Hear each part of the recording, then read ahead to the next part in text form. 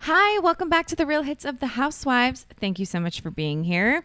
I'm gonna keep it tight. I don't know if any of you guys listen to the Let It Out podcast. It's like a amazing self-care podcast that has been going on for like 8 years and has this crazy following. But Katie Dalebout, who is the host, is a very close friend of mine, and she's very long-winded, and I'm always joking with her to keep it tight. So I'm a take my own advice. Quick housekeeping before we get started. Huge bummer, guys. We announced the Patreon only spinoff series Sweet Home Summer House a few weeks ago with Kristen Kage, and then she got a work opportunity, which means she's not going to be able to record. So we announced this big thing. We did one episode and then it was like a real killer. But thanks to some amazing feedback from my Patreon people, I'm just going to find another co-host. I've had people show interest, and it's a bit of a commitment, so I'm just going to kind of figure out which one of my former guests or other friends would like to co-host it with me, but we're going to keep it going. And just to make up for it, in the meantime, I'm just going to try and put out as much Patreon content as possible. It's been a little inconsistent, which is really, pushing on the Virgo Capricorn sides of my chart. So I know I'm going to make it up with you guys. We're going to get some bonus episodes out there, and then we're going to get Sweet Home Summer House back on track. Okay. My guest this week, Casey Jackman, incredible, super cool chick that I met on my party trip in Florida, for those of you that have been listening. And we figured out after the trip that we're both super big fans of the Housewives, and she was just such a joy and delight to have on. And she picked an episode that when she first told me about it, I was like, what the fuck is this? I can't even remember what happens in this episode or why it was on the list. And then once I turned it on, I realized that it's a super underrated, incredible episode for the books. And even though it might not be on some other major lists, it's definitely important for the real ones. So I think you guys are going to really enjoy. Yeah, it just really started to come down hard here in Florida, like out of nowhere. Okay, what is going on? Because so prior to the trip that I went on which I met you, I knew nobody in Florida, and now I follow all these people in Florida, and it's all over. Like, it seems like you guys are in a hurricane. Oh my God, is that what's going on? I don't know, but everyone keeps posting about like the crazy storms and all the clouds, and it's like, it seems like it's wild. So this would not be the first time we have been in the middle of a hurricane, and I had no idea. I think probably because I just grew up in Florida, that hurricanes just don't really affect me. But we just get some super gnarly storms here. Yeah. I mean, they're like aggressively disgusting. I'm pretty sure my house just got struck by lightning. And I mean, it was probably 5 minutes prior to you texting me. And I'm just like getting stuff together. And then this huge crack happens. And I'm like, you've got to be shitting me right now. Like, this is not okay. Well, I mean, okay. So I grew up in Ohio, so it's like I'm no stranger to storms, but it's nothing like Florida and all the extreme weather and things like that I'm used to. But as of Monday, I've been in LA for 10 years, and like every day is the same here. Every day is some variation of like temperate, hot, whatever. And so I just like don't have any like I guess sometimes I miss like extreme weather. Like I wish it was raining more often here, but that's, I think, just because we live in like a climate hellhole. Yeah, I love storms. Like I love it when it thunders and lightning. I just don't like it when it cuts off my Wi-Fi in the middle of like meeting something. I'm like, really, universe? Okay. Yeah. But yeah. Whatever. So, I mean, how close do you live to the beach? I'm like 8 to 10 minutes away from where we were at the cottages. I'm super close. So it's literally just like a straight shot and I'm there. Do I go to the beach as much as I probably should for how close I am? No, because that's just like a hellhole and its own kind of situation as far as like just tourist and parking and, it's, I guess when you're around it for as long as I've always lived in this area. And so when you're around it as long as I have been, you take it for granted a little bit, but you also realize that there's a lot of stress that comes with just doing something simple like going to the beach. So. Yeah, I get that because it's kind of like that in LA. I mean, granted, it's because of traffic and things like that. It's like going to a good spot in Malibu where it's not totally overrun with tourists would take me like 2 hours. And that's in the same city that I live in. So I don't go to the beach very often. Yeah, it's crazy. Oh, I maybe know. I should just go to the beach more for you. Yeah, but I get it. That is the whole reason. It's like you'll never in a million years catch me at Santa Monica Beach because of tourists, because of parking, because of all that. Like literally, you couldn't pay me to go there. Yeah, it's rough. There are like times around the year where it's better, but March is just a shit show. Like, don't ever go to the beach in Florida in March. Like, it's not worth it. It's just like spring breakers. Oh my God, it's disgusting. Spring breakers. There was one day I got out of work early and I'm like, I'm going to enjoy the beach. And I went there and there was a whole family feeding flaming hot Cheetos to seagulls. And I'm like, this is not okay. This is going to be the worst case scenario. And it was just awful. And I'm like, I gotta go. I gotta get out of here. Gotta get out of here. Yeah. Oh God. I mean, I feel the same. Like I live in Los Angeles. I live in a beach town and I still would rather go to a pool any day. Oh, I love a pool. I love escaping the heat. Love a pool. I love being able to know that I don't have to worry about like sharks or stingrays. Love a pool. Pool girl. I love a pool too. See, I love the ocean, hate the sand. Can't stand the sand. The sand is the worst. It's just like, I don't know. There's something that's so easy about going to a pool, so simple about going to a pool. Also, my like hack, I feel like, is hot tubs because first of all, I love a hot tub as is, like put me in a hot tub all the time, 24/7. But when it's not being a hot tub, it's just being a tiny pool. And I feel like people don't give it enough credit for that. Yeah. I just think when you take like a tiny pool and you like heat it up to a certain degree, like there's just a level of bacteria that gets in there. Do not come at me with that. Okay. Do not. Spiritually and emotionally for the hot tub.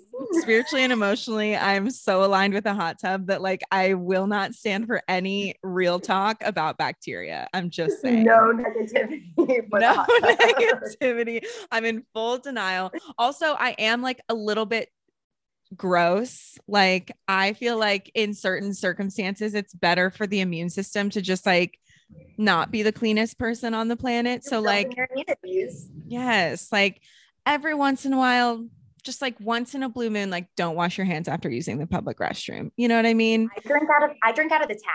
So exactly. In St. Pete. So, I mean, and that's saying a lot. I mean, it's aggressive. I'm getting all of my minerals for the day. Like I'm solid. Yeah. Yeah. I just feel like that's a good philosophy. You just have to be a little bit gross. And then also like, if there's something that I really, really love, but it's unhygienic, I won't let that get in my way. That fits into my philosophy.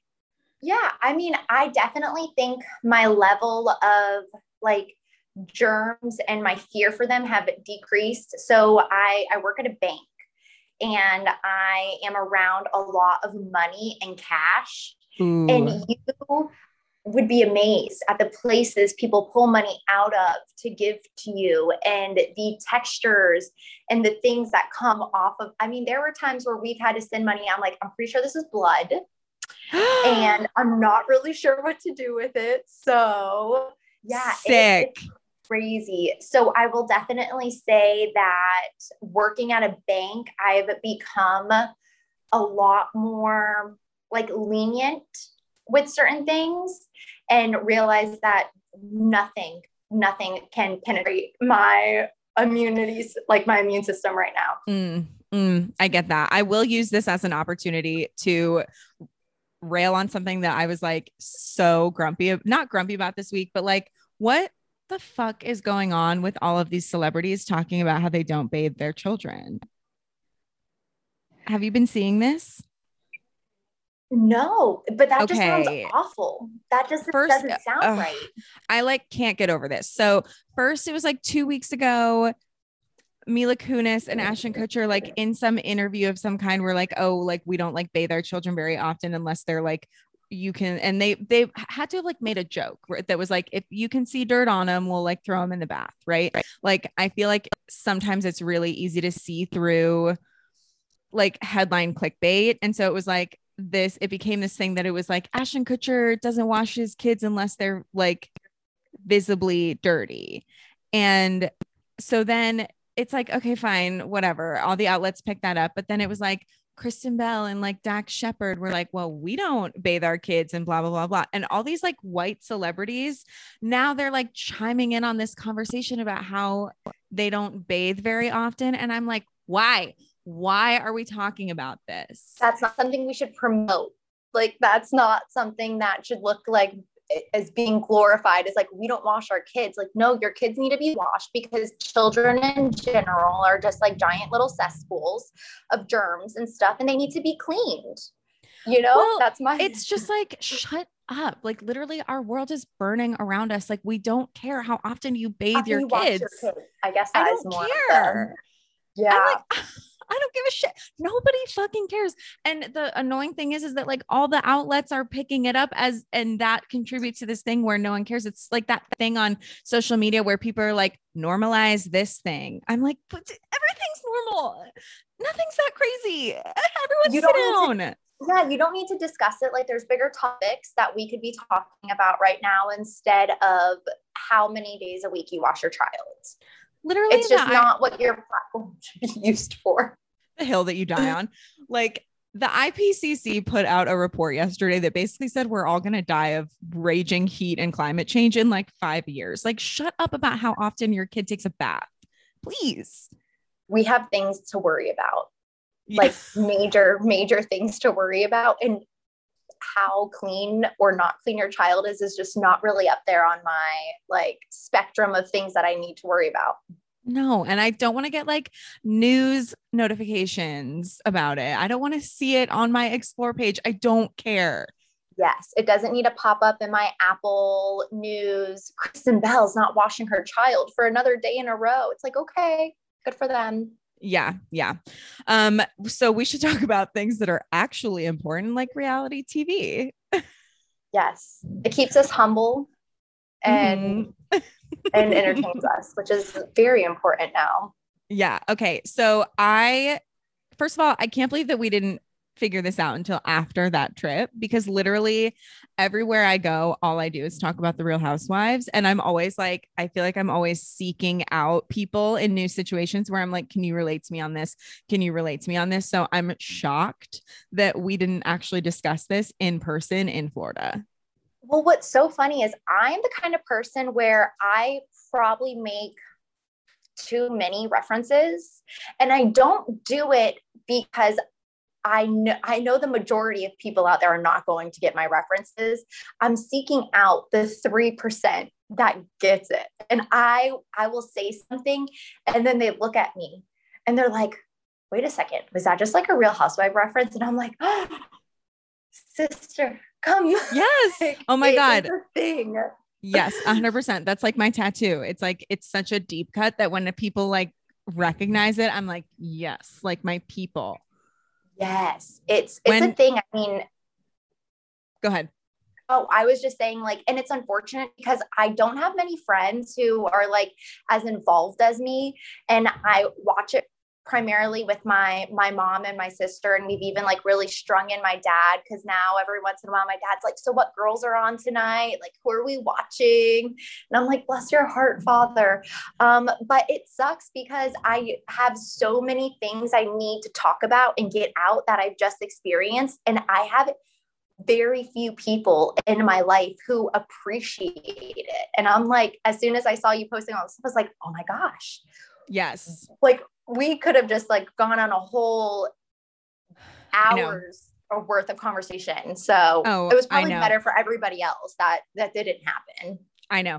Well, it's funny because I feel like in my friend groups, like I have people where it's like, oh, we connect on Real Housewives. And so it's like anywhere you go, you're talking frantically with your person about something that's happening in it. And people are like, who are you talking about? What's going on? And so I've just set this rule. I'm like, listen, if you don't know, if I'm saying names of people that you don't know, it's someone from the Bravo cinematic universe. I promise you. Like, yes. There's just too much to keep up on. Like the news is just coming at you all the time.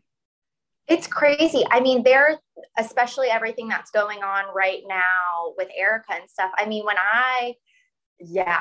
drama. When I had originally started seeing stuff come out, I'm texting my mom all of this stuff. And then there's a guy who I work with who watches, watches all of the Bravos.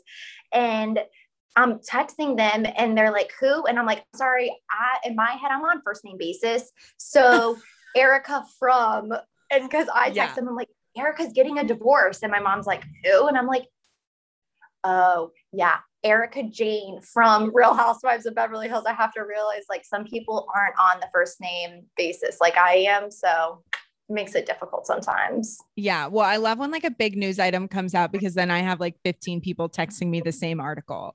You know what I mean? Yes. That's when you know. I'll get tagged in this stuff all the time. Like, cause I just post, I mean, even though nobody gets it, I just post it on social media, and it's like, can't believe this is happening, or, funny topics that pop up. And so a couple of my friends have gotten really good where they'll just like DM me situations that are going on. Or I now have some friends who are starting to watch the series just because I think of how much I've talked about it. But also one of my closest friends just started rewatching Keeping Up with the Kardashians. And so she's like years behind sending me all of these like funny memes and stuff. And I'm like, oh, bless your heart. Like you're getting up there in the pop culture references. I appreciate it. I know. But one of my best friends has taken to watching, like just picking up I don't know why it's like Beverly Hills only, like no other cities. This person lives in New York, but it's always Beverly Hills. So it's always either an old one or like a really recent one. And so they'll text me and ask questions like, can you give me some context around this or that or whatever? And it feels like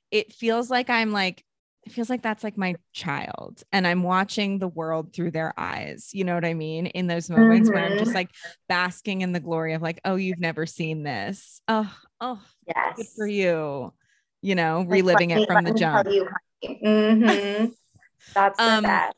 When did you start watching Real Housewives, reality TV? Like, what's your history? So I was in high school when it all went down. I would say I did not know about OC, but I started watching Beverly Hills. And then that's when I found out about OC and like really got into it.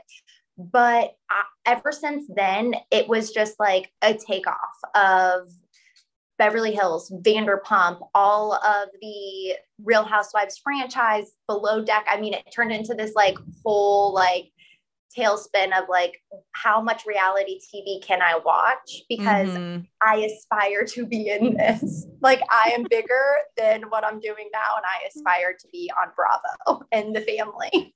I love that. I love like that. Andy Cohen, take me in. Yes. Daddy, please welcome me into your family. So, okay. How old are you? 28. Okay. That's that I figured it was like around there because I'm 29. I'm about to be 30. And I also feel like OC, it's like we were a little too young because it started in 2006. So it's like, I'm 15 years old. I don't care about these like 40 something women. Yeah. Yes. I don't care about these 40 something women. And so then New York like piqued my interest a little bit. And then same with Jersey. And so like, I kind of was dipping my toes in a little bit, or like I knew that they were crazy, but I got really invested once Beverly Hills came out because I feel like it hit at the right age where I was like, oh, I get it now. Like I'm more invested. Yeah. Mm-hmm. Yeah. And like, I also feel like Beverly Hills maybe was the first time where they had like leveled up the cameras, leveled up the glam a little bit. So it did seem a little glossier because we came from the Hills generation. We came from Laguna Beach. We were 100%. Used to our reality TV looking sort of like glossy and aspirational. And like the early versions weren't like that.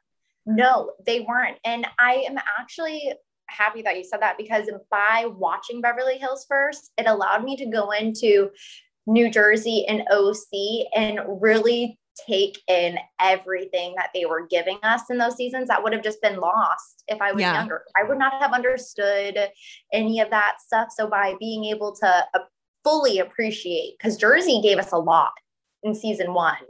I mean, so much. And so 6 episodes. 6 episodes. It's just crazy the amount of drama and shade and everything that went down in Jersey. And so to be able to have watched that later and take in all of it, you're like, these women have so much money and yet they are still so unstable. Mm-hmm. Like, it's insane. It's crazy, but I love it. I'm obsessed. Oh, I know. With it. It's so good. Which are your favorite cities? So Beverly Hills and New York are probably my, I feel like it's so tough to answer that because recently I feel like the shows have not always been what they were as far as the drama, but couldn't agree more. Beverly Hills is good. Potomac is like this new upcoming amazingness. New York, and then Atlanta, Jersey, kind of like that. It's hard because sometimes the seasons are just not good. And then I kind of get bored with it. And then it's hard for me to get back into it. So yeah, I always say, because like sometimes I'll ask people to be a guest on this podcast and they're like, oh, I only watch like, this one and this one and this one. And I'm always like, that's totally fine. There is so much content that it's like, even I, at any given moment, it's like, I'm like 2 episodes behind on like this one, or it's like, oh, I went and like needed to go back and watch these ones, or like, it's hard to keep up. Yeah, it is. And it's also, I don't have cable. So when a new Who series amongst comes, us? I know. So when a new series comes out, unless I see that it has started, before I even realize it, I'm already like 3 episodes or 4 episodes behind. Like, I didn't realize that the new season of Potomac just started. So now I'm trying to play catch up. And I feel like I've already missed so many pop culture references that I've seen online. And I'm like, wait a second, I have not experienced this yet. And that's when I realized I was already like 2 episodes behind. Yeah, no, the internet puts pressure because it's like my explore page is full of like Bravo accounts and stuff like that. So if I'm not watching something live that night, which I never am, I'm always watching it on Hulu the next day or whatever, or like the next couple of days. I feel like I'm missing something. And so I feel like that lights the fire under my ass. Let's dive in. So we are recapping Beverly Hills season 9, episode 6, 50 Shades of Shade. And I am so glad that you chose this episode because when you sent it to me, I was like, I couldn't for the life of me remember what happened in this episode. And then I was like reading online and I was like, I don't really I couldn't quite place it. And then once we got into it, I was like, oh my God, I'm so happy that we're doing this episode. It was so hard picking an episode because as soon as I saw the list and then I realized that I needed to look at the list correctly, just scroll over because I was looking at it on my phone. I had my Hulu up and I was going through all of the episodes to get the full recap. And I was like, we're going to do the 50 Shades of Shade because I would say to somebody who doesn't religiously watch Housewives or to the untrained eye, it doesn't seem like there's a lot going on in that episode, but there is a lot going on. Oh my God. It's so good. And also we haven't even covered on this podcast any from this season at all. So we have not talked about any of the Lucy Apple Juicy drama. Wow. Yeah. I mean, I personally feel like this episode was the episode that ruined Lisa Vanderpump. After this season, this was the episode that ruined her for good. I totally agree. Okay. So, we kick off and Kyle goes to the agency to see Mauricio in like sort of a silly filler scene. Essentially just setting up the fact that she is waiting to hear on whether or not American Woman is getting picked up for another season. So that's sort of just laying the groundwork, which is so timely and so interesting because it's only because American Woman ends up getting canceled or not picked up again that she's able to even reconnect with our queen Kathy. Yes, so happy I didn't get picked. So we're at Dorit's house for the Beverly Beach swimwear shoot, which I wrote, does this business still exist? I think so, because she's doing like wedding dress designs now and stuff. Shit, that's right. Yeah. I find, okay, so because they're at their old house, right? This is the house that we first met Dorit in before they moved to like the modern farmhouse, heinous house that they live in now in Encino. Oh my God. I was like trying to explain, I was making fun of someone that I know to my mother by sending her a link about how this person bought a house in Encino. And I was like, wow, what a downgrade, because they sold their house like in LA proper and then moved to Encino. And my mom was like, isn't that where like Oprah lives and like all those fancy people? And I was like, no, that's Montecito. Encino is where Dorit and PK live. And she was like, got it. Okay. How did that? So good. I love it. Yeah. I had to properly explain that it was a downgrade. Okay, let's see. Beverly Beach. I'm looking on Instagram.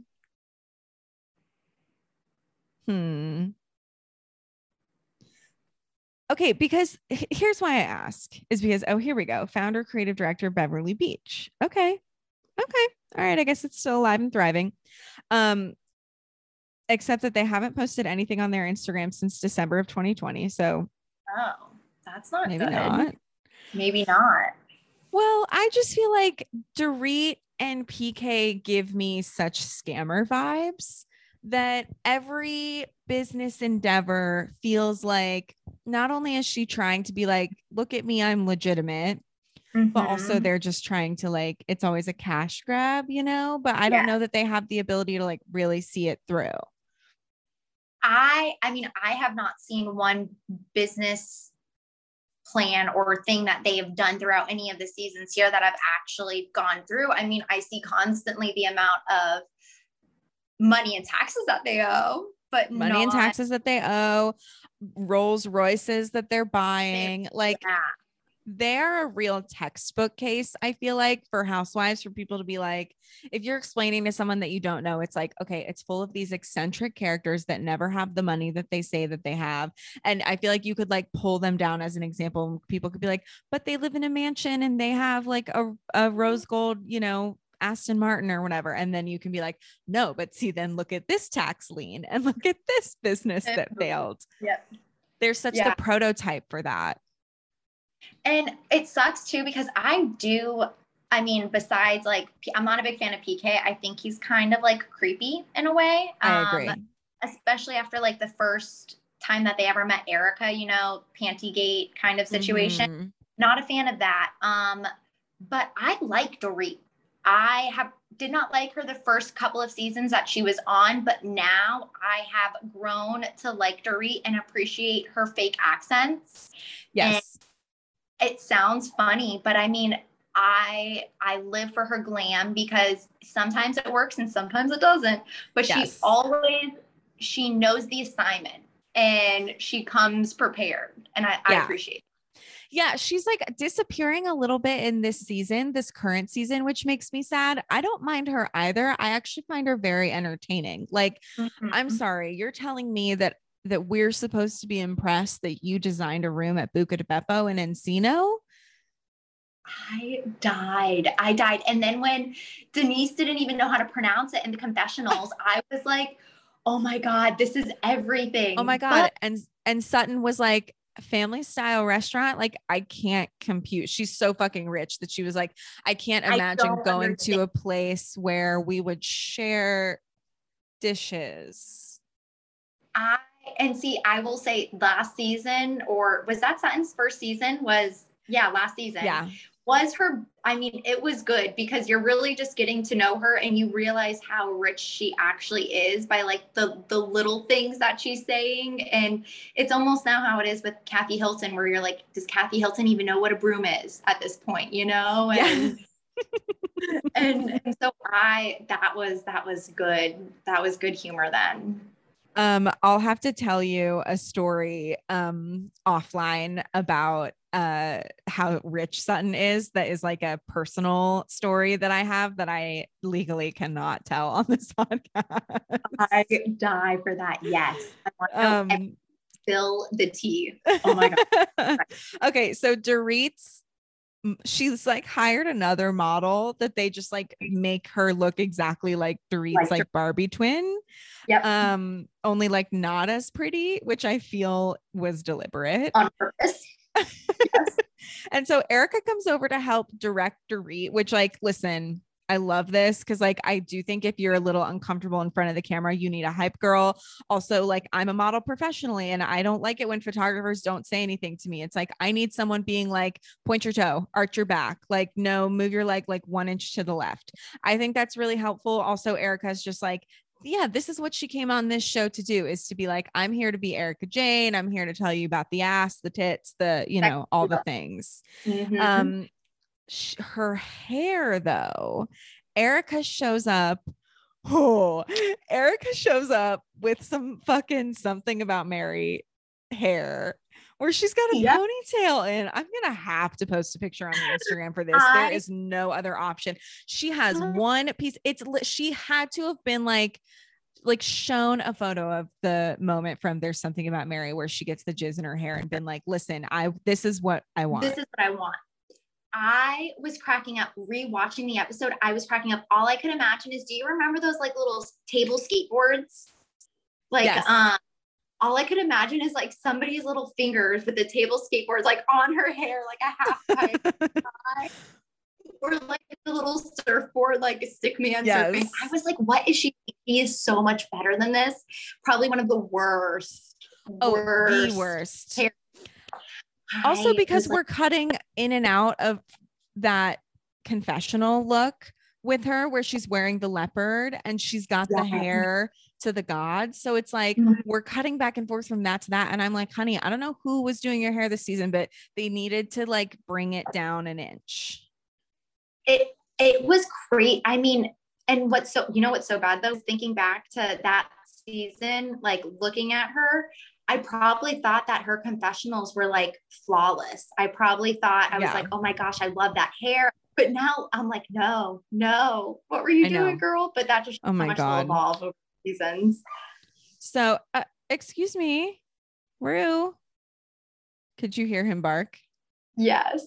Oh my God. He loves like anytime I'm recording, he's like on the floor, like wiggling or like begging to be pet or like wanting to go out or some bullshit. Okay, hold on. Let me let him out.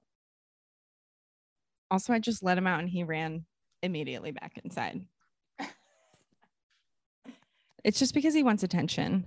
Will you just sit though? Okay. Yeah, we stay there. Okay. So Denise and her children go over to Villa Rosa for a scene that is pointless and inexplicable. Yeah. And the only thing that I pulled out of that was, I don't know. I mean, this maybe might be our introduction to her daughter Eloise having like a chromosomal disorder and having special needs, maybe. But other than that, like the only takeaway I had is that Denise says that she has a 22-year-old dog. Yeah, I mean, and then it almost sounded like Lisa was going to try to talk shit about the Bahamas, but then Denise kind of shut it down because the kids were there. And that was really all I could see. So I don't know if they didn't have anything to fill there, but it was a very pointless. Oh my God, so pointless. So we're back to Dorit and Erica, like in between looks at the photo shoot. So this is where Dorit reveals that Lisa, okay, so I guess maybe now would be a good time to bring in context. If you're listening, you know the context, but like if you give a shit about this, you know the context. But the point being is that the season kicked off with a very like somewhat dramatic moment in which Teddy and Kyle went to Vanderpump Dogs, and one of the Johns, because I can't keep them Blizzard and Sessa, one of them traipsed a dog out and said, this is Dorit's dog. And we get the backstory that Dorit adopted a dog from Vanderpump Dogs. It didn't work out. She was like biting their kids or whatever. And so she rehomed the dog with another woman who then gave that dog to a shelter. And then the shelter, because it was tagged with Vanderpump Dogs, like called Vanderpump Dogs and was like, you want your dog back. So shelter though. That was like the biggest thing too. Yes. Yes. Right. Yeah. So all the drama is basically around the fact that Teddy was aware that this was going to happen. Behind cameras, behind closed doors, Lisa Vanderpump was setting up a situation with the Johns, at which Teddy was aware that the dog was going to be there, was trying to be there. Basically, they were trying to get this dog on camera to make this a storyline and to make it public and bring what happened off camera in between seasons onto the show, and to make Dorit look like a fucking monster, basically. Mm-hmm. So now it's a question of, are the Johns the ones that are like manipulating the situation and manipulating Teddy, or is Lisa involved? And that's where we stand right now. Teddy is admitting her part of this, and Lisa is coming from the perspective of like, I had no idea any of this was going on. It was all the Johns. And Teddy's sitting there going, no, you fucking crazy puppet master. You were a part of this. So at this point, Dorit has had lunch with Lisa Vanderpump, and she shows her text messages to prove that Teddy had an active role in this.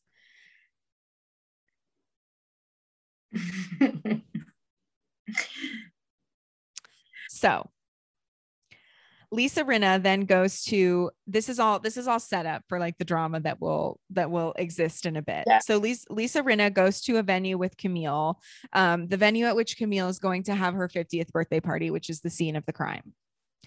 Camille is unhinged. She is like, in her confessional, rightfully so. She's like, I made it to 50. I had cancer. I had a hysterectomy. I had a divorce. Yeah. Like, but she is like really on one. And I feel like when she's on one, shit always gets a little wild for Camille. Oh, yeah. Oh my God. I mean, I feel like Camille was so busy trying to stay relevant throughout this season that she even tried to be the villain. I mean, when it came to her like talking smack about Dorit and stuff like that, I was like, Camille, stay in your lane. Like, you're okay for like the pop up every once and again. Like, we're happy that you're getting married and you've made it this far. But I can't get over Camille season 1 still. I don't like Camille.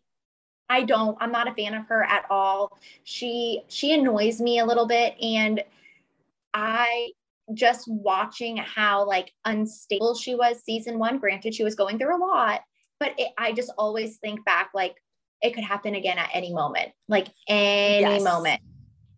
I find that like she had one of the best turnarounds in reality TV history, where she was the villain. She came back and really humbled herself, and then she became this sort of like extra sort of fun character. Yeah. But then she supported Brett Kavanaugh, and we had to flush her down the toilet. No, I can't. It's the worst. She's she's like the Kelly Dodd of the OC. She is a little bit. Yeah. Mm-hmm. Yeah. I'm sure that they would have a lot to talk about.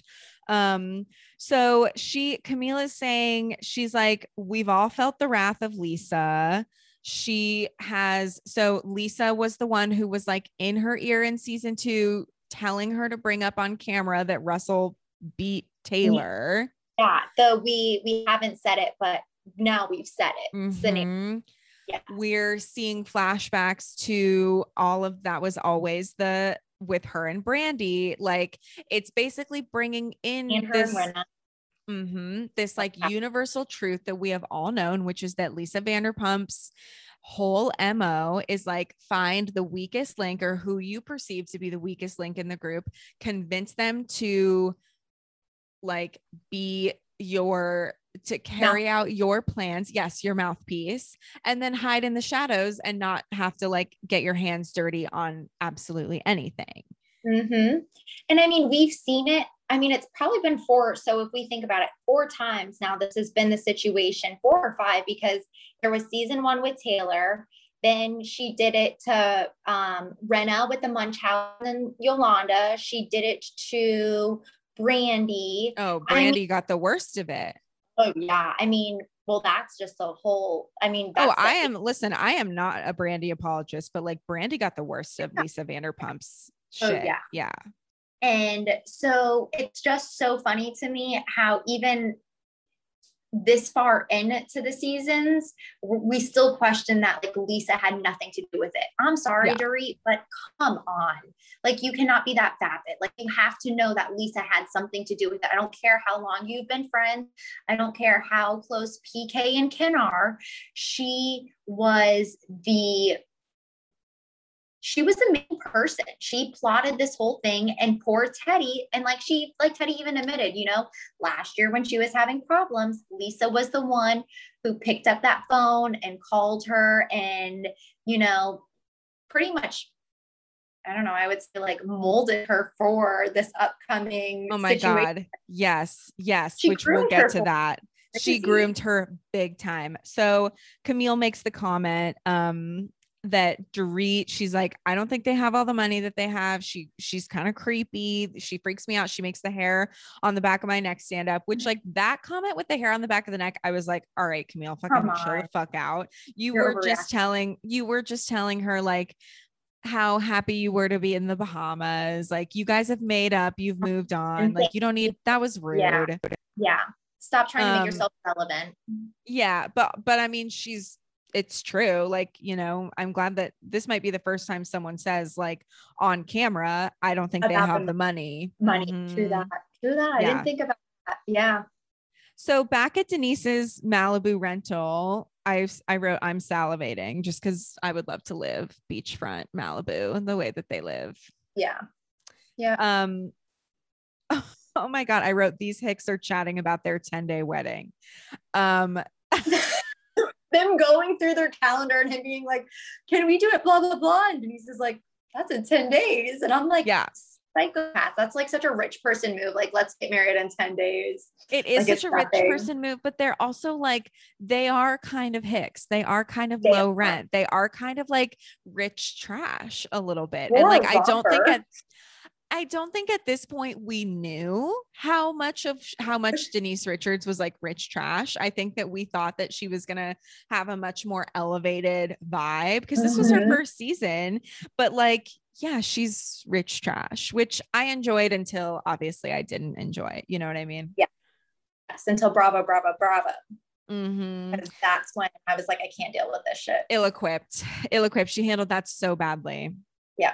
I want to see everything. And the fact that you're trying to hide it from me makes me not like you right now. So either get your shit together and show what you signed up for, or get out. And you're on season 2, you're refusing to film and you're bringing in the lawyers. No, honey, that's not how we do it here. Nope. So Teddy meets up with her therapist, which I put in quotes because they're going on a walk together, which to me is a huge breach of boundaries. I think that physical boundaries are really important with a therapist. And so I don't think that I've been in therapy consistently for 7.5 years. My therapist would never be like, let's go on a walk. But I like that she said, so listen, Teddy to me was one of the worst housewives of all time because she didn't give us anything. Nothing. Very go girl, give us nothing. But what really irks me is that like the most sinister part of her is like all the exposés and happened after. Like nothing, like we didn't get any of the fallout or anything. It was just like Teddy's this person who doesn't bring drama and never lies, but literally you're making people hate themselves and literally you're telling me that off camera, you're running an MLM cult in which you are convincing women to eat 400 calories a day, and you were on reality TV and we never got to see that? Fuck you. Like, it is so crazy. It almost makes me wonder, like, did she know that something was going to come out? And so that's almost why she fully left. Was she fully axed? Or I think no, she fully was fired. She was fired. Okay. Yeah, for sure. Because I think that was just like really good timing for her on her part. Because could you imagine if that shit would have played out? I mean, I don't really think. I feel like they're all still friends. Like, I feel like Kyle and Teddy are probably still friends and stuff. So I don't really know. Rinna, they were all in Hawaii for her 40th birthday. Yeah. Yeah, I don't know how it really would have affected the cast or like a storyline there, but it would have been really great to have her have some like public heat on her, you know? And I don't know, maybe hold yourself accountable for the way you're making women feel about themselves. Cause it's, I also like, I mean, I talked about this a little bit last episode, and so I don't want to like harp on it too much, but like, I do wish that there was, as someone who's in recovery from every eating disorder under the sun, I wish that there was like a little bit better representation in the way that like the women on these shows get to tell their stories with their eating disorder experiences. I think it's like partially Bravo's fault. I also think like a lot of women don't actually get the proper help that they need, because eating disorders are often not treated the way that they should be treated, which is like as an addiction similar to alcoholism and things like that. And so then they don't even get to like talk about it in a way that is always helpful. Like, they don't often get to they talk about it a lot as this thing that was in the past and it's not current, and it doesn't always work out like that for people. And it just is like, I'm always like, God, I wish I would love some like better representation a little bit on, and I think that like maybe we might get that out of Crystal if she gets into it. I'm not sure, but like this could have been a really interesting opportunity for us if we had seen the fallout of All In by Teddy like on television. We could have had, even if the women didn't handle it well, even if they handled it terribly, it's like that's still something for then the greater Bravo community to have a conversation about or talk about or comment on.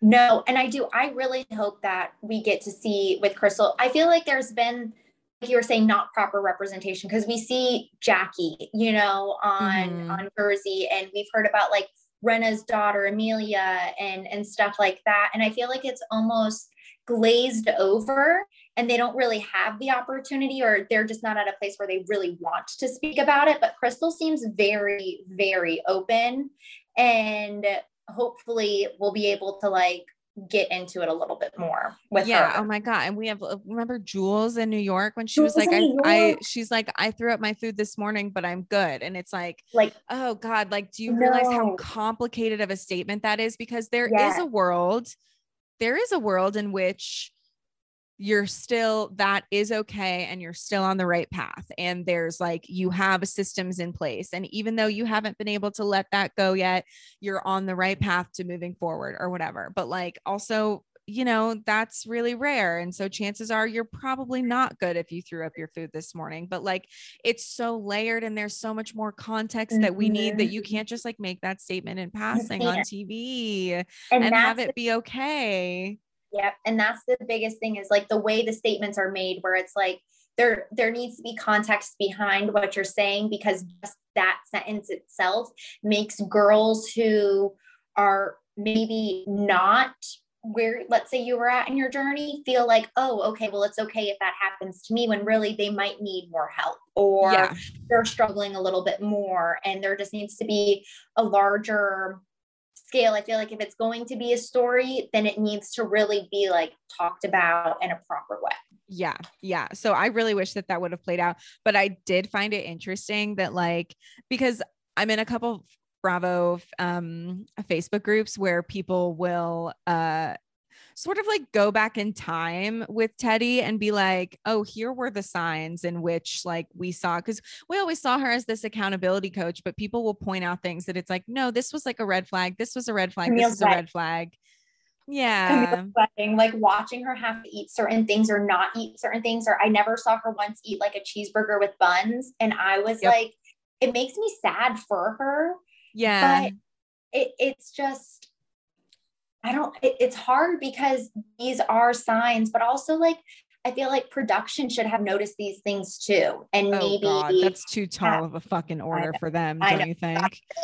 but you know, it's an issue. And you would think that if there was the opportunity for production to bring it to light, maybe it would not have gotten. I know.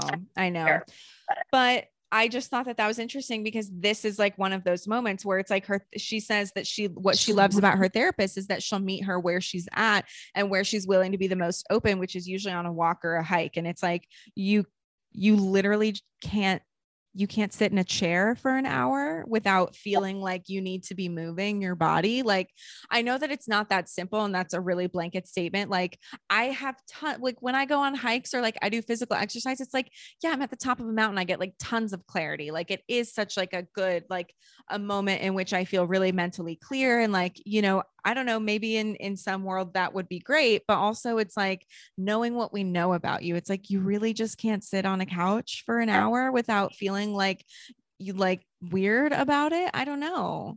It's like we're all very hypersensitive now. So even things that would just be normal are now not normal because of what we know. Yeah. So she owns that she like got caught up in Lisa's web. Mm-hmm. And I mean, I think that at this point she's trying to like, you know, be accountable. I don't know. I mean, obviously Teddy's program is super fucked, but she, you know, she can't build an accountability empire without having some sense of being able to like acknowledge when she's wrong and apologize, you know?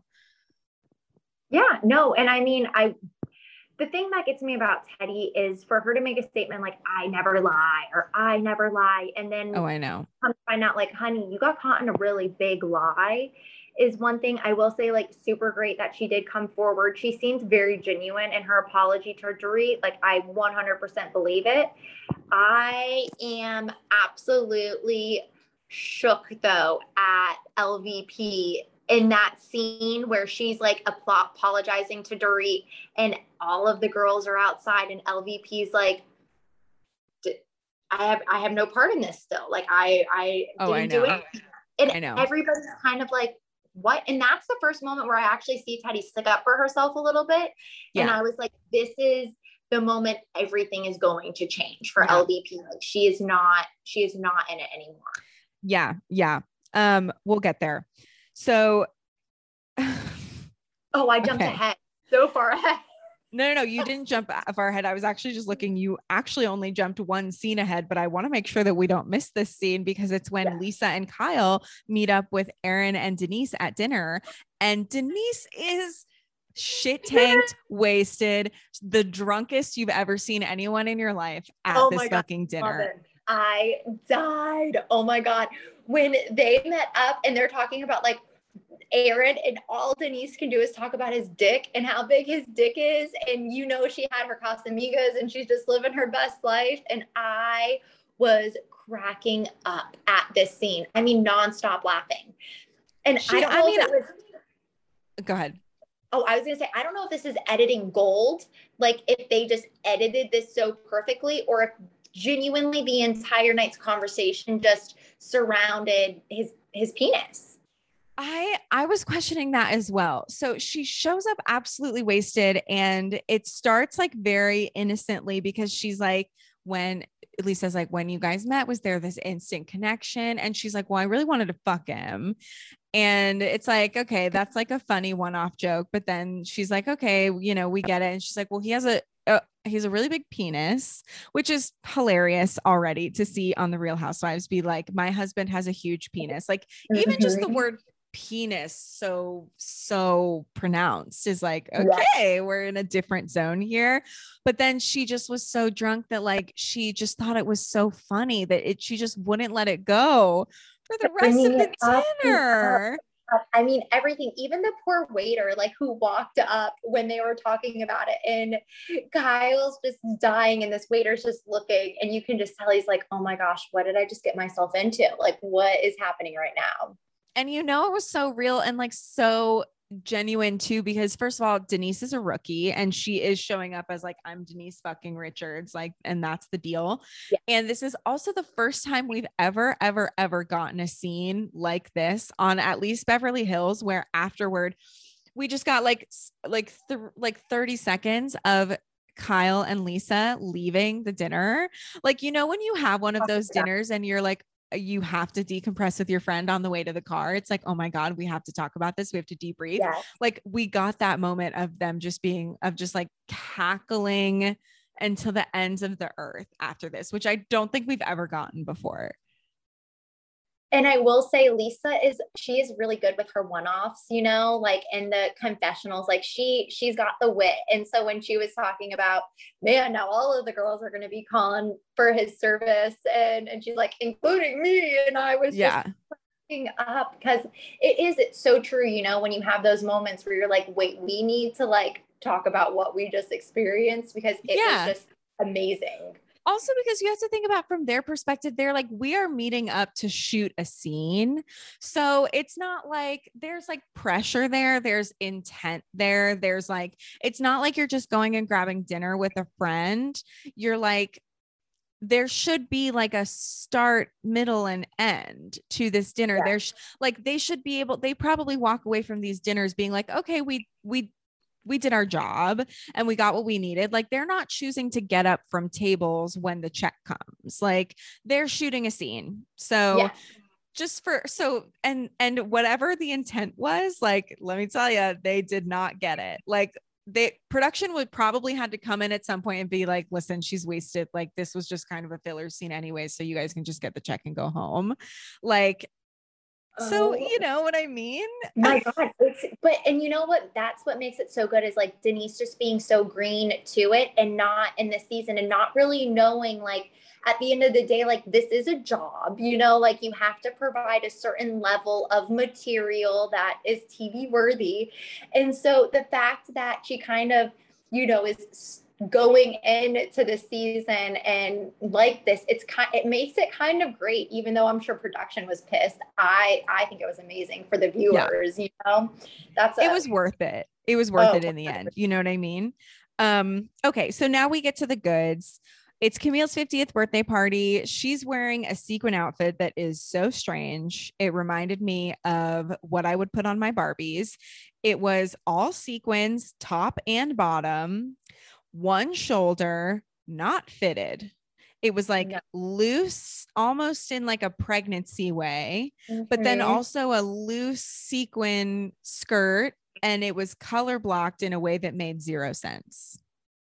Yeah, no, I mean, probably one of the most underwhelming outfits on Beverly Hills I've seen, you know, I mean, besides like Sutton's awful couture that she wears. I mean, love so bad wearing couture, but that's kind of what it reminded me of, just ill-fitted, not what I would not want to wear that to my 25th birthday, let alone my 50th, after, you know, hyping it up because still on this earth. And so Erica is like goading Dorit to tell Teddy about what she knows. So they all go outside and Teddy cops to everything. So Teddy says, listen, I was involved, but like, I need you to know that this would never have happened without Lisa's involvement. Like the text messages that you saw were real, but Lisa was the person who was like orchestrating all of this. It was not something that I did on my own. It was not something that the Johns did on their own. And she's apologizes and she wants to move on. And she references how her and Dorit have had a tough relationship. And we flash back to, I totally forgot about this, Teddy and Dorit getting into an altercation at like the season finale, the season before, in which Dorit tells Teddy that she's a fucking psycho. And that was over the champagne glasses. Yes, not using the right. She refers to her as a psycho. Yeah, that's bad. I didn't even remember that either. That's just so crazy how much stuff will happen that you forget about it. Because that was also the situation too. That reunion came out where Dorit did not name a swimsuit after Teddy. And so Teddy was really right. hurt by that and like started crying. I'm pretty sure she started crying. I feel like that would be something she would do. But oh my gosh, that's so right. The champagne. So good. So Lisa and Kyle arrive. It's like kind of awkward because they can tell that there's drama happening at the front, but they go in anyways. They come back out. So now it's like, we've got them all. We've got all the women. For some reason, they're all wearing black. Except for Kyle. And her red. Has to be the star of every show. So Lisa is okay. So Teddy says, I was set up and I took the bait, but I couldn't go through with it, which I guess is kind of what happened, because in theory, Teddy was supposed to like prompt one of the Johns to bring out the dog, but she didn't do it. And so what happened was the Johns like took matters into their own hands and brought out the dog. And so essentially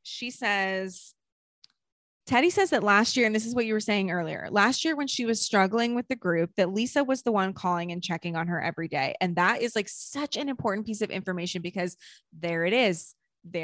Like, that's the pattern, is that she finds the weakest link and all of a sudden she's there for them, so that when it comes time, like, she's like a con artist. Oh, she is. She knows. I mean, I don't even know how she knows it, because if you think about it, like, she was grooming Teddy before Lucy Juicy Apple Juicy even was a thing. So it's almost like, okay, so if this wasn't going to be the storyline, then what were you waiting for is my thing, right? If you are being, it's not out of the kindness of your heart, LVP. Like, we know you well enough now. Like, what were you waiting for to be able to use Teddy, you know? Yeah. And so. And I just feel like my entire theory on this is like, this is classic Lisa. This is what Lisa does all the time. I think that she just got sloppy. And I also think that there was a time limit on how long she could pull this scam in the same group before people really held her feet to the fire. So I actually don't even think it really has anything to do with Teddy coming forward, being honest. I don't think it has really anything to do with that, because Brandy had said that in the past. Camille had said that in the past. Like, her victims had said it. I just think that, like, you can only run a scam in the same pool as often. That feels like con artist 101. Like, really, you should like pull your scam and move on to a new locale. But even then, like, this was the season that like her mother died and her brother died. And I feel like she just got kind of sloppy, because what essentially takes her down in this moment is that she kept telling everyone that she had no idea. And then the timeline got crossed, because she is the one who texted Dorit and was like, Teddy knows about the dog, and the timelines weren't right. And she gets caught in the lie. Yeah. And it all came out at that moment. And then that was at the part where I think we even saw on like Lisa's face, you know, she didn't really have much to say when Teddy was almost saying like, we can coexist, or I don't want to be any part, you know, of what you have going on. And you don't hear anybody stick up for LVP. And I think at that moment, that's when Dorit was like, okay, this girl was after me, you know, and at least Dorit knows the truth, even though she's not getting it from Lisa. And at that point, that's the demise of LVP. This season ruined it for her. It really did. Yeah. And I mean, she really like stuck the nail in her own coffin, because the way she handles it moving forward, the way that like the altercation the next episode happens with goodbye, Kyle, and like how like Ken gets really dirty and gets really involved, and how like she doesn't show up for their reunion. And then she does that weird fucking truth telling test. Oh my God. Lie detector test. The polygraph. The polygraph. Oh my God. Like, give me a fucking break. She just handles it so bad. Yes. And you know what's so crazy is, so when because Lisa and Kyle had left together with Ken and Mauricio, and you could even tell Kyle is just bombed, like drunk in the car. Oh, hammered.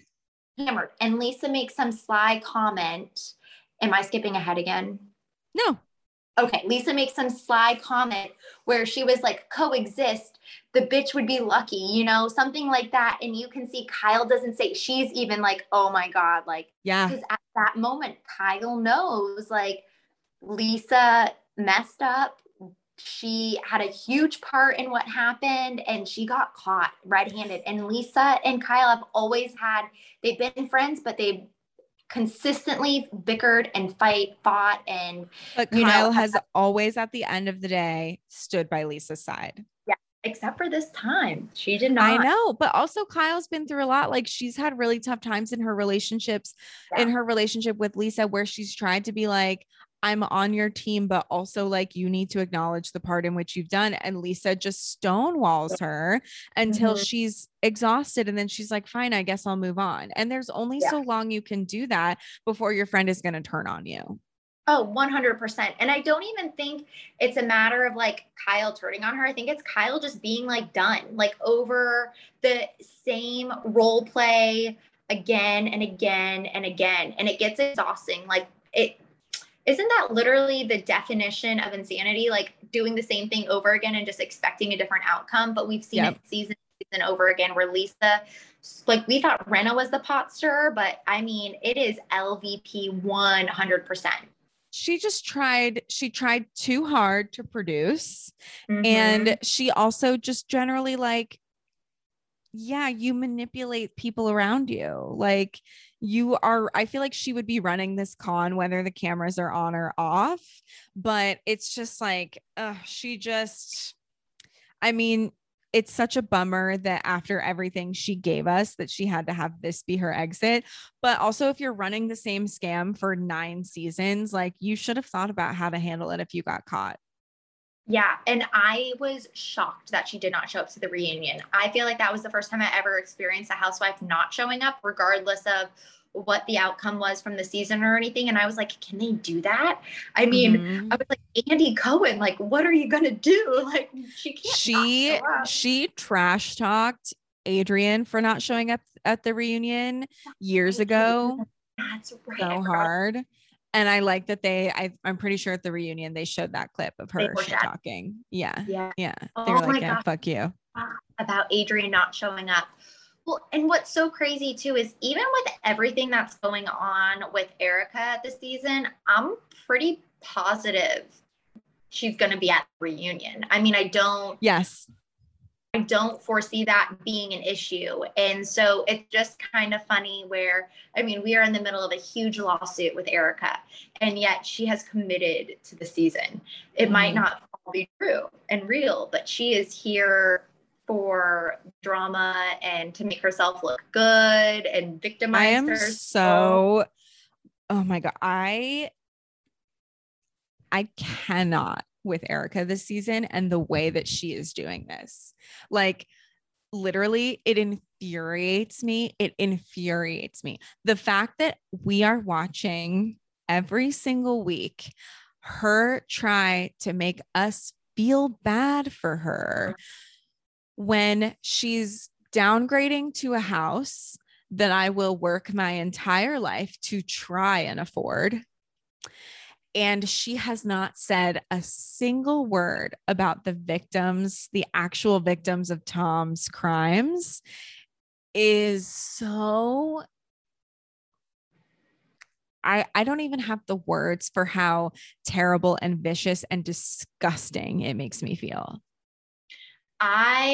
So as much as I'm not like Sutton's biggest fan right now, I cannot wait, because Sutton's going to be a huge voice when it comes to because we've seen, the teasers and stuff and how they get in it. And I mean, when Erica is upset, she's relentless. So it's going to be interesting to see how everything plays out. I was like ready before this all came out to be like, maybe there's a way in which she redeems herself. And now it's like, oh, all hope is lost. And I hope you go to jail. I hope you go to prison. I hope you rot in there. There were some points where I was like, oh, well, maybe she didn't know. Maybe she didn't know. But then when she started talking about Tom and the car accident and just certain things happening, I was like, no, I wouldn't even be shocked if they're still in cahoots and that money is in some offshore account and they're just putting on this big show and making each other seem like they hate each other. I mean, honestly, I think that's like one end of the spectrum. My opinion is it's like, I think that she definitely did not know the realities of the scams that he was pulling, especially because like from Housewife and The Hustler, he's been accused of doing this for like 40 years. Yeah. But I think she definitely entered a situation where she didn't question where the money came from, even though like I've been questioning where the money comes from. Like since they've gotten on the show, I've been like, if you're a lawyer for the good guy, like you shouldn't have a fucking estate in Pasadena. It just doesn't add up. And even if it's like, of course I wasn't thinking that he was stealing from people, but I was like, you're definitely overcharging for your services in a way that I find immoral, because I think if you're really a lawyer for the good guy, you don't need to go be like a near billionaire. I find that immoral. So at the best case scenario, it was like, you're being a little immoral with the way that you're running your business. And so I've always questioned that. And so she had 20 years of that where she's like, sort of just like accepting it as truth or whatever. And so that's strike one. I think she clearly had heads up that things were going to be happening. And so I think she cut and run. I think she was like, you know what? Fuck you. Like, I think she's probably put up with his abuse. I think he was probably, I think all the shit about the dementia was real. I think she was probably really suffering like at his cognitive decline. And I think he probably was mean and he was nasty, and it expanded on their relationship, which probably was one in which she was expected to be a trophy wife and not truly emotionally supported.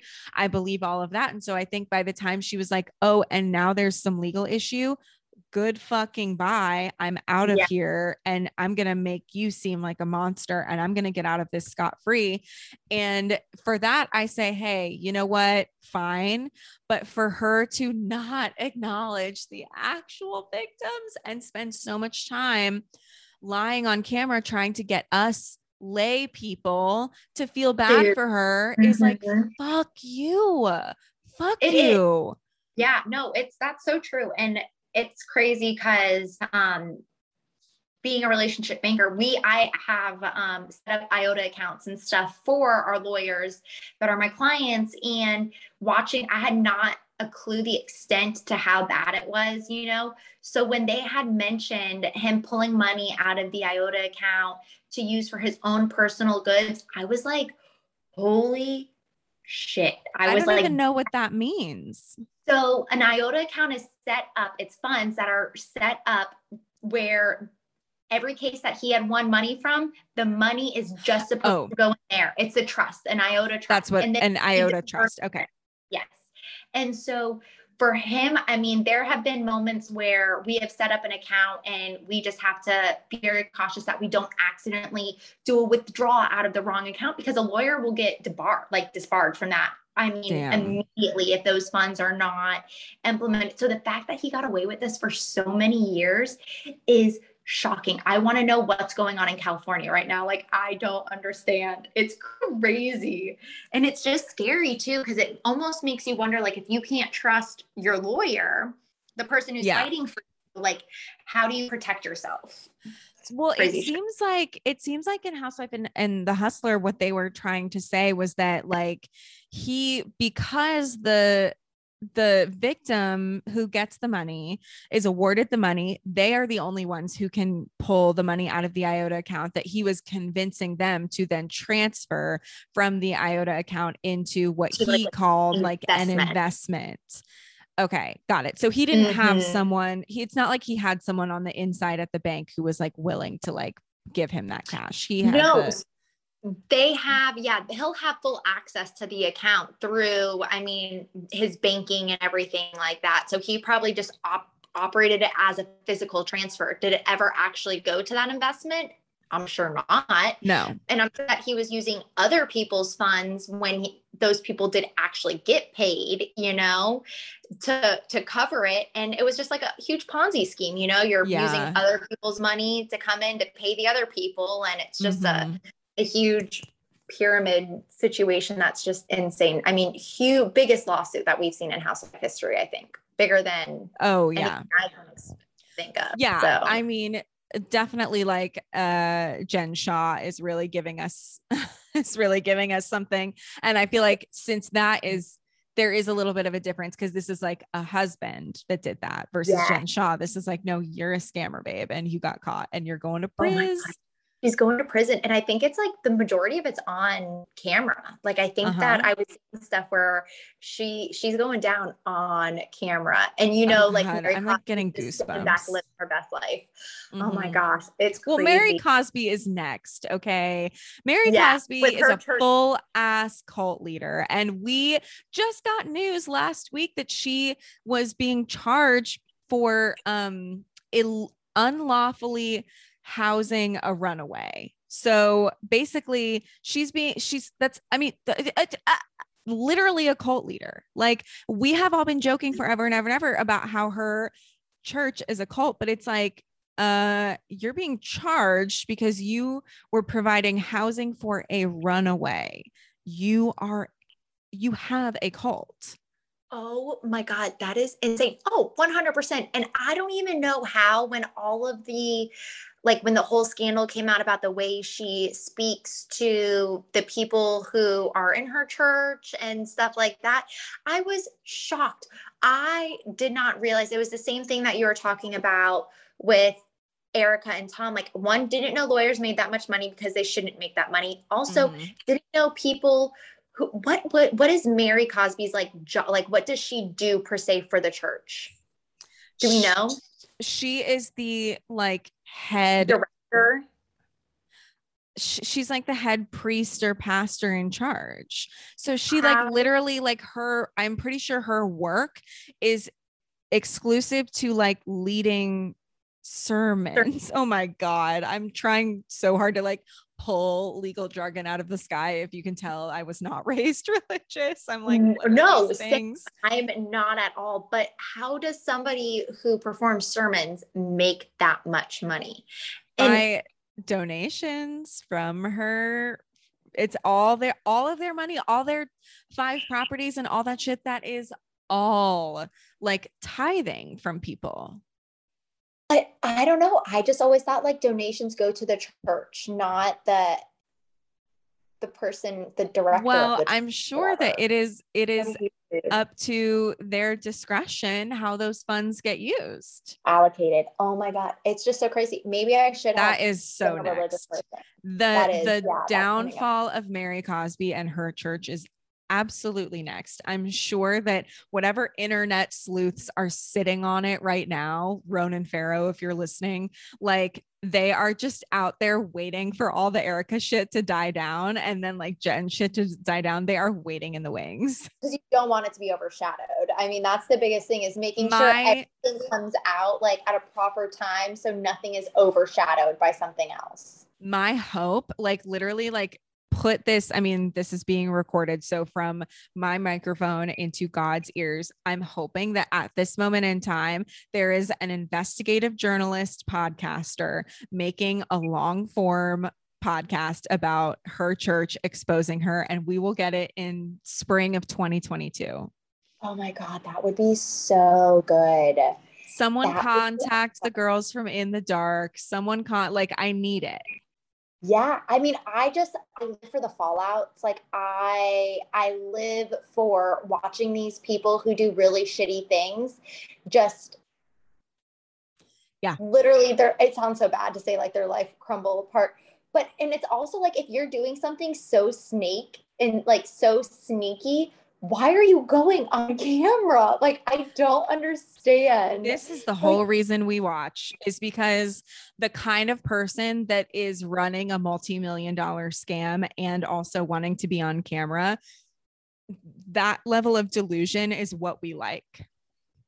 Even thinking about Teresa, season 1 of Jersey, and the wads of cash that she would get. And I'm thinking that this was filmed 2007, 2008, and I'm something is not right about this. We are in a a crash right now. And how are you walking around with wads of cash on camera like it's normal? I was like, this is not, you don't say you pay for everything in cash. Like, it's insane.